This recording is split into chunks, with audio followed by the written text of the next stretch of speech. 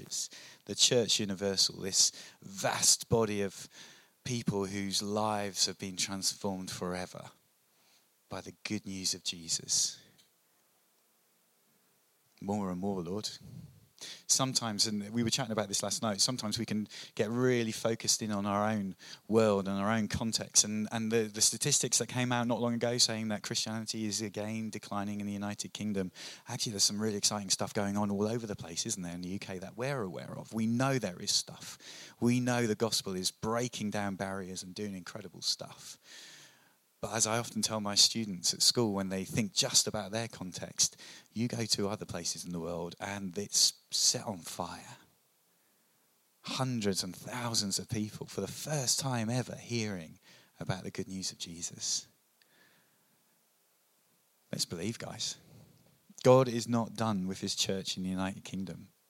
God is not done with CCC. We're not here just counting the numbers and making sure everything goes all right until we quietly fade into the distance. No, we are going to make noise.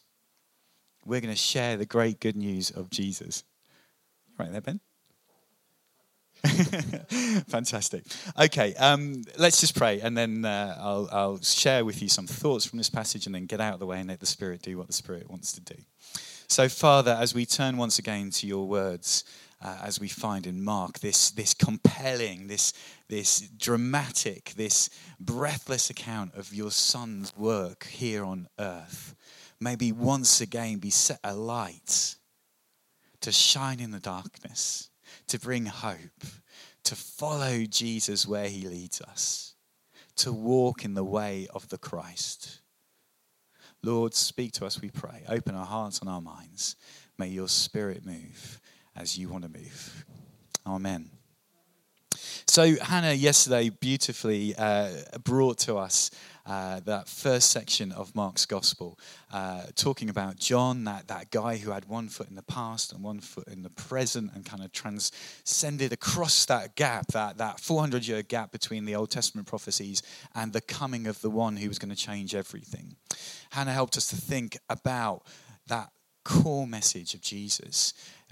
Now, certainly that the language of the text that talks about repent, it can bring really kind of, I suppose, negative connotations to it, can't it? Repent, repent, repent. Someone standing, not you, Cheesy. I'm scared of you, but yeah, me too. Absolutely, I'd be chief of sinners, as Paul says. Yeah, absolutely, chief of sinners. Repent, repent, repent. This idea that we're going to get smashed to pieces unless we repent. The Greek word is metanoia, and the word means quite literally a complete change of mind, a complete change of worldview, a complete change turning upside down. It's linked really closely to this Jewish, the Hebrew word teshuvah, which is used elsewhere in the scriptures. And what it means is quite literally turn around and come home. The great news that Jesus brings is come home to your Father. Come home. Come follow me. Come home. And that's the best possible news we could share, isn't it? So I really do believe that. You said something about this yesterday about, we are on the threshold of the future. We're in what's called a liminal space where things are happening and yet we're not quite there yet. Jesus ushers in with him in this declaration, this idea that the kingdom of heaven is breaking into reality. The future has come. We are no longer stuck in the past. We are no longer without hope. We are no longer just counting down the days, but Jesus has come to set the world afire. The kingdom is here and now. It is breaking into our everyday reality. When Jesus preaches repent and believe, he doesn't just talk it, he shows it. I love Mark. It is breathless. You read it and it's like, and then he did that. And then he did that, and then he did that, and then he did that. It's why when you pick up a King James version in Mark, you'll see virtually every sentence says, and then, and then, and then, because there's no other way to translate the Greek. It is breathless stuff. Jesus is preaching it, but he's also doing it. And the really exciting thing here is we have this calling. I'm not going to be able to speak about the whole thing, otherwise we'd be here for far too long. But he goes from that first declaration, repent and believe the good news. Then he goes and finds a bunch of ordinary human beings and says, you're part of this. You're part of this plan. And then he goes out and he heals. And then he goes out and he heals some more. And then it's breathless stuff. Jesus knows what he's about. He knows who he is. He knows whose he is. And he does what he's called to do. Repent and believe. Jesus preaches it and he shows it. And I guess the question we need to ask ourselves, whenever we encounter Jesus, whenever we read these stories, whenever we experience the Lord, do we live as if this stuff we read about is true? Do we really believe that this historical account we have isn't just history, but it's reality? That it's the kingdom of God happening here and now, and that's what his church is called to be. Is that what we truly believe or not? And what really excites me again is this stuff that, Jesus doesn't seek out the high. He doesn't seek out the powerful. He seeks out a bunch of stinking fishermen. The lowest of the low.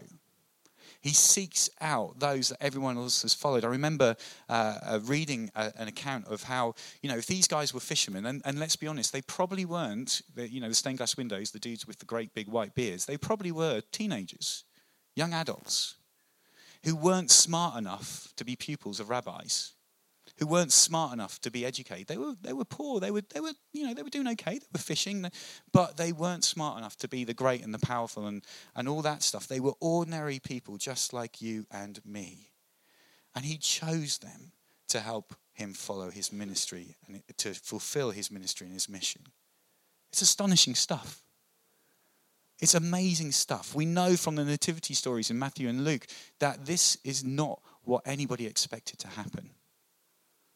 A little baby born in a distant backwater, not in a palace, not to a great royal proclamation, other than those, of course, those angels proclaiming peace on earth. Jesus does the unexpected with those who we wouldn't expect anything from. And it all begins with the simplest of requests. The simplest and yet most profound. Come, follow me. It's an invitation to walk in the way of Jesus. That's our starting place. The invitation to follow. Jesus says, follow me. Walk in my way. There's a natural link here to what is said later in Matthew's gospel, in Matthew 11, in those famous words of, take up my yoke and follow me. Eugene Peterson does a brilliant job with that, doesn't he? He says, come and walk with me in those unforced rhythms of grace. Walk with me and work with me. Watch how I do it. It doesn't matter where we are on the journey with our Lord and Saviour. And there are many of you who have been doing this for a lot longer than me and a lot better than I have ever done it. So please hear these words humbly. But Jesus calls us all to an apprenticeship, to learn from the Master, to walk in his way and to follow. Because those two things sit really close together, don't they? He says, come follow me. And there's that word again. And I will make you fishers of men. Not just I'm going to give you a great self-help plan. You're going to feel great. You're going to feel warm and fuzzy. But come and follow me and I will make you fishers of men. Jesus straight away makes it clear that he has called them. He is sending them to share the great good news of Jesus' kingdom crashing into our reality right now. His hope, his love, his transformation, his call to repentance, this complete transformation of our minds, complete transformation of everything that we are to follow the way of Jesus. We're invited to serve where we've been sent. As I ask you to think about your fish, and the people that God has called you to. That nagging sense that God wants you to do something is what we're all called to. We all have a vocation. We're called to follow, but we're called to the places that God has sent us to. Where is that nagging sense for you? Where is that place that you just can't get out of your head? Where is that group of people that every time you think of them, your heart is set on fire? Because that's where Jesus wants you to be. That's what Jesus is calling you to. Years ago, when I was a young trailblazer with the Sally Army, I did my gap year, and spent 6 transformative weeks at the end of it in Toronto with a guy called Jeff Ryan, who was just crazy guy. He was utterly inspired by William Booth. I mean, William Booth was, there are many words to describe William Booth. He was an unstoppable force of nature. Not always sure it's what God wanted him to do, but he was an unstoppable force of nature because he truly believed that the good news was too good to leave in the church. That it had to be out on the streets. It had to be out where the poorest were. It had to be in those places where the most broken had no hope. And Jeff had sold his life to that as well. He had decided that he had to do what Jesus called him to do. So along with his wife, Sandra, he had gone to Russia in 1991 and helped to open the Salvation Army there. Against huge opposition and persecution. And even today, it's virtually impossible for any churches other than the Orthodox Church to thrive in Russia. And Jeff had an incredible experience, and eventually it caused so much trouble that he'd been deported, which is hilarious, really. You know, Salvation Army officer in his uniform being kicked out of the country because he was on fire for Jesus. But he wrote a book and he used the phrase, and it may not be his, but he talked about the siren call of a dangerous God. The siren call of a dangerous God. Something we can't ignore, and we have a dangerous God who doesn't want us to sit comfortably on our backsides waiting for him to do all the work. He calls us to follow, and he sends them. We don't know where this might lead us to. We don't know what it might lead us into, but we are going to follow. We have to trust and obey. Wherever Jesus goes, we've got to follow, even if that road leads us to the cross. Because beyond the cross comes so much more. Jesus then immediately exposes them to this new reality and the healings that he launches straight into. We see in verse 21, so we're in Mark 1, verse 21, he drives out an evil spirit. In 29, he heals many. In 40, a man with leprosy, he heals them. The disciples are exposed to the reality of the kingdom of God right there and then, straight away. They don't complete 3 years of ministry training. They don't have to pass a certain test. They are thrown in the deep end straight away. He teaches with authority. There's this lovely passage in that first healing, verses 20. It says it a little bit earlier on, verse 22, but then also 27. The people were all so amazed that they asked each other, "What is this? A new teaching and with authority." He teaches with authority, which is rooted in his identity. Hannah shared with us that yesterday, that sense of purpose and calling, that Jesus knew who he was and whose he was and what his purpose was. And that's ours. We have that authority given to us. When he commissions the disciples at the end of the Gospels and at the beginning of Acts, he commissions the disciples and he says, "I have given you all authority in heaven and on earth. You go in my name and nothing can stand against you." That's what we're called to. We are, our churches, our whole presence here is to be that pocket of the kingdom of God that is reaching outwards, constantly looking outwards to where God wants us to be and to serve. We're embassies of the kingdom. We proclaim the great good news and say, "Come and follow the one who changes everything." So we're called to follow into deeper relationship with the Father. We're called into stillness. So in the midst of all this action, Jesus pauses. And it says, verse 35, very early in the morning, while it was still dark, Jesus got up, left the house, and went off to a solitary place where he played. He prayed. Everything else comes from that place. That deep commitment to intimacy with the Father. Into stillness. Into recognizing that we can't do anything without the Spirit of God at work in us and through us. So we're called to follow. We're called to follow. We're called to depth of relationship with our Father.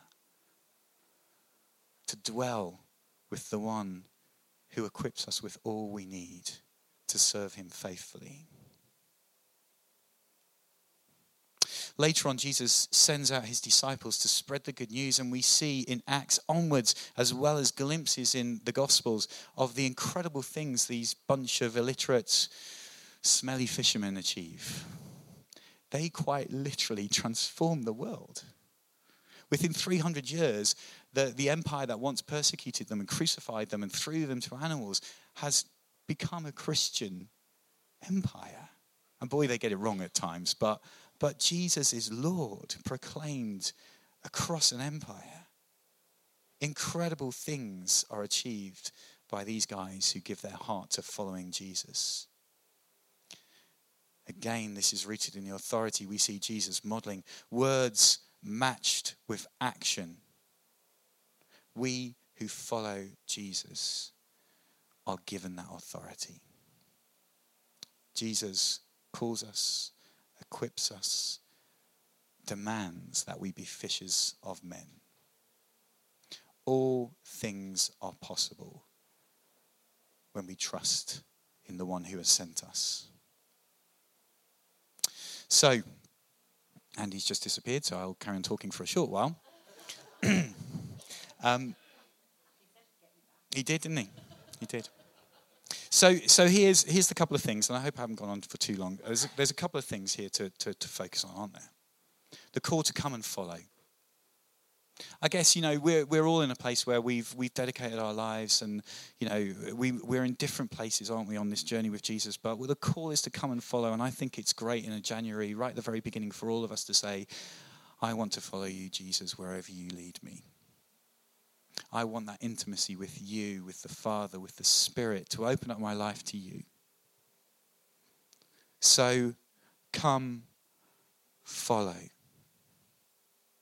But also, that burning, nagging sense of you've got to do something, the Spirit's put that there, and the Spirit's setting that on fire, and the Spirit's going to call you, and the Spirit's going to equip you. So this might be the time, this might be the place that you start to say, yes, Lord, I'm going to go.